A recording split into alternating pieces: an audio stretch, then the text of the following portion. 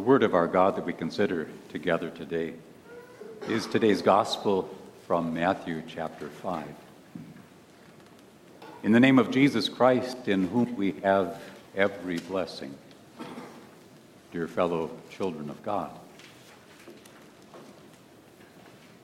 please take just a moment to think about some of your blessings. Do you include things like your family, good friends, the food that you need each day, your home that shelters you from the cold, your health? Did you also include times that others criticize you for your faith in Jesus? Or those times of grief that bring tears to your eyes? How about a time that you were kind to others and they took advantage of you? Jesus includes those kinds of things in 9 different statements that begin with the word blessed. But how can those things that make us feel weak or sad or afraid or vulnerable, how can those things be blessings? We study these words of Jesus together to find out how. These statements of Jesus come from the Sermon on the Mount, and they are sometimes called the Beatitudes, from the Latin word for blessed. What does it mean to be blessed? The Bible teaches that it means to be in a good place with God. A place of His favor, a place of peace and security and well-being. Being blessed is not something that we achieve or earn for ourselves. It is rather a gift from God.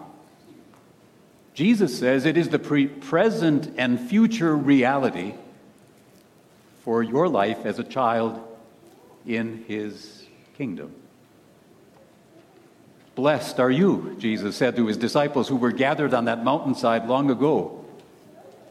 And blessed are you, Jesus says to us too. I invite you to read the first of those sentences, verse 3, together. Blessed are the poor in spirit, for theirs is the kingdom. Are you pure in spirit? Rather, poor in spirit? Are you poor in spirit? You said you are. As earlier this morning, we confessed our sins together. We admitted our spiritual poverty, the debt of sin that we owe to God. And because of that, we deserve not God's blessing, but rather His punishment, both now and for eternity. So why does Jesus say that we are blessed to be poor in spirit? Only because He made Himself poor to make us rich. He perfectly obeyed His Heavenly Father's will in our place. And He credits His righteousness to us by faith. He paid that debt of our sin and guilt, not with gold or silver, but with His holy precious blood and with His innocent suffering and death. And by faith in Him, we who are poor in spirit become richly blessed. So rich that Jesus says the kingdom of heaven is now yours. That is the gracious rule of Jesus in your heart by faith. And along with that comes the blessing of being a child in His family and the assurance that He hears your prayers, that He will guide you and guard you on your way through life until eternal blessings. That is all yours. No one can be richer than that. Blessed are you who are poor in spirit. I invite you to read the next sentence together. Blessed are those who mourn, for they will be comforted. My sinful will would like to rephrase this one a little bit. To make it say, blessed are those who rejoice because God keeps every trouble away. Now we know that sometimes God does that. Think of those days of God's blessings when our health is good and our loved ones are safe and our job is secure and our country is at peace, and in so many ways, God is good. And then there are days that we mourn. And God is good then too. We are saddened as we confess our sins to our God. We hurt when pain or trouble afflicts us. We mourn when death comes for those we love. So why does Jesus say that we are blessed when we mourn? Because God comforts us. He comes near with his promise that he will remember our sins no more, that he declares you holy and righteous in his sight. The sins that you wish had never happened have been forgiven. Be at peace. Along with the prophet Isaiah, we thankfully say, I will praise you, Lord. Although you were angry with me, your anger has turned away, and you have comforted me.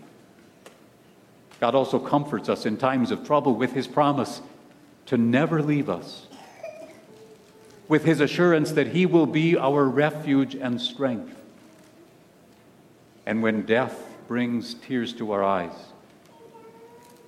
our Savior comforts us with his promise that he will, in eternity, wipe away every tear from our eyes. In those times when we mourn, God can focus us on those things that are truly lasting and eternal. When we mourn, God comforts us, and we are blessed. Please read the next statement. Blessed are the meek, for they will inherit the earth. Now, does that really happen? When you are meek, you are kind and gentle to others. When you are meek, you are making sure that others have what they need without looking out for yourself first. When you are meek, you won't retaliate if someone treats you unfairly. And many will think of meekness as weakness, but really it requires great strength. Think of the meekness of Jesus. The Bible says, when they hurled insults at him, he did not retaliate.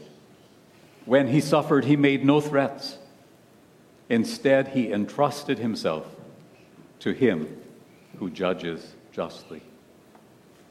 As you meekly entrust yourself to your God, he will look out for you. In fact, Jesus says, you will inherit the earth. You will inherit the new heavens and the new earth when Jesus comes again in glory. And already now, your God will work for your good. He will make sure that you have what you need as you seek first spiritual blessings like meekness. Blessed are you who are meek. We read the final statement together. Blessed are those who hunger and thirst for righteousness, for they will be filled. When we are hungry or thirsty, our main concern is getting something to eat or drink as soon as possible. When our main concern is righteousness, Jesus says, we are blessed. Without it, we cannot be right with God. Where do we find righteousness? Only in Jesus. So hunger and thirst to receive and to remain in that righteousness that Jesus has won for you as he has paid for every sin. That righteousness will create in you a hunger to live a righteous and a God-pleasing life. This spiritual hunger and thirst is satisfied only in Jesus, who is the bread of life and who provides the water of life. And in his word is the spiritual nourishment, the assurance that you are right with God, and the power for your soul for godly living. So hunger and thirst for righteousness. This is why you gladly gather with God's people to hear and learn his word. You eagerly desire to receive the Holy Sacrament for forgiveness and for spiritual strength to live in thankful obedience to God and in service to others. You appreciate the blessing of your baptism, by which God continually washes away your sin and leads you until that day when you will stand in righteousness before him. Blessed are you who hunger and thirst for righteousness. With the next three statements, Jesus teaches us that others and we ourselves are blessed as we live in righteousness. We read these three together. Blessed are the merciful, for they will be shown mercy. Blessed are the pure in heart, for they will see God. Blessed are the peacemakers, for they will be called children of God. God has shown his mercy to you, his undeserved love, so that you may show that mercy, that undeserved love, to others. And that includes willingly forgiving others, showing compassion, gladly serving them in any time of need. God has created in you a clean and pure heart in the forgiveness of your sins in Christ. Strive to keep your heart pure by avoiding impure or lustful or angry thoughts. Let your words and your actions be sincere, from a pure heart, without selfish motives, so that you always desire what is good and right for others. Remember your call to be a peacemaker. You have peace through Jesus, peace with your God, peace for you to know and to live and to share with others, not repaying evil with evil, but overcoming evil with good. The Bible says, as far as it depends on you, live at peace with everyone. But will doing those things really result in blessings for you? If you are always showing love to others that they don't deserve, if your pure heart wants only what is good and best for others, might they take advantage of you? Might it be harder for you to get ahead? That could happen. But Jesus says, don't worry about that, because God's blessings will not fail you. Jesus promises that God will continue to show his mercy to you. He promises that you will see God with your heart forever pure in heaven. He promises that God will call you his children, which he does already now in his word, and he will do on that day when he comes back to take you to the place that he's prepared for you in the Father's house. Blessed are you, and forever blessed you will be. But before we go, there is one more blessing. We read this one together. Blessed are those who are persecuted because of righteousness, for theirs is the kingdom of heaven. Blessed are you when people insult you, persecute you, and falsely say all kinds of evil against you because of me. Rejoice and be glad, because great is your reward in heaven. When someone makes fun of you because of your faith in Jesus, or when they call you unloving because you believe what God says in His Word, how can that be a blessing? It is because at those times we look to the one who was insulted and persecuted and falsely accused as He lived and died to save us. We know that we are weak, but He is strong.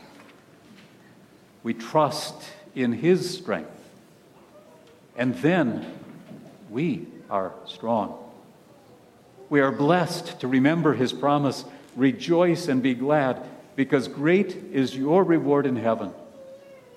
No matter what challenges you may face and endure now, waiting for you in heaven is a reward of grace, a gift far greater than you can begin to imagine now. Because Jesus lived, died, and rose from death for you, that is where you are heading. That is your eternal future.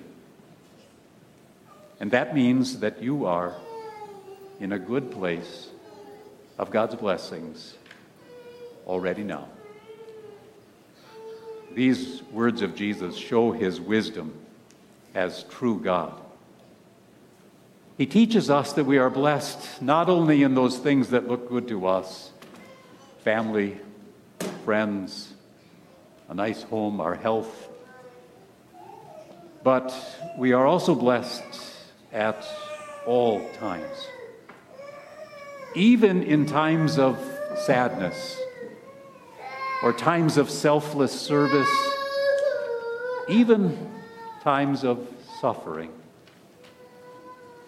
as He draws close to us in His Word, so that we hear Him say, "Blessed are you."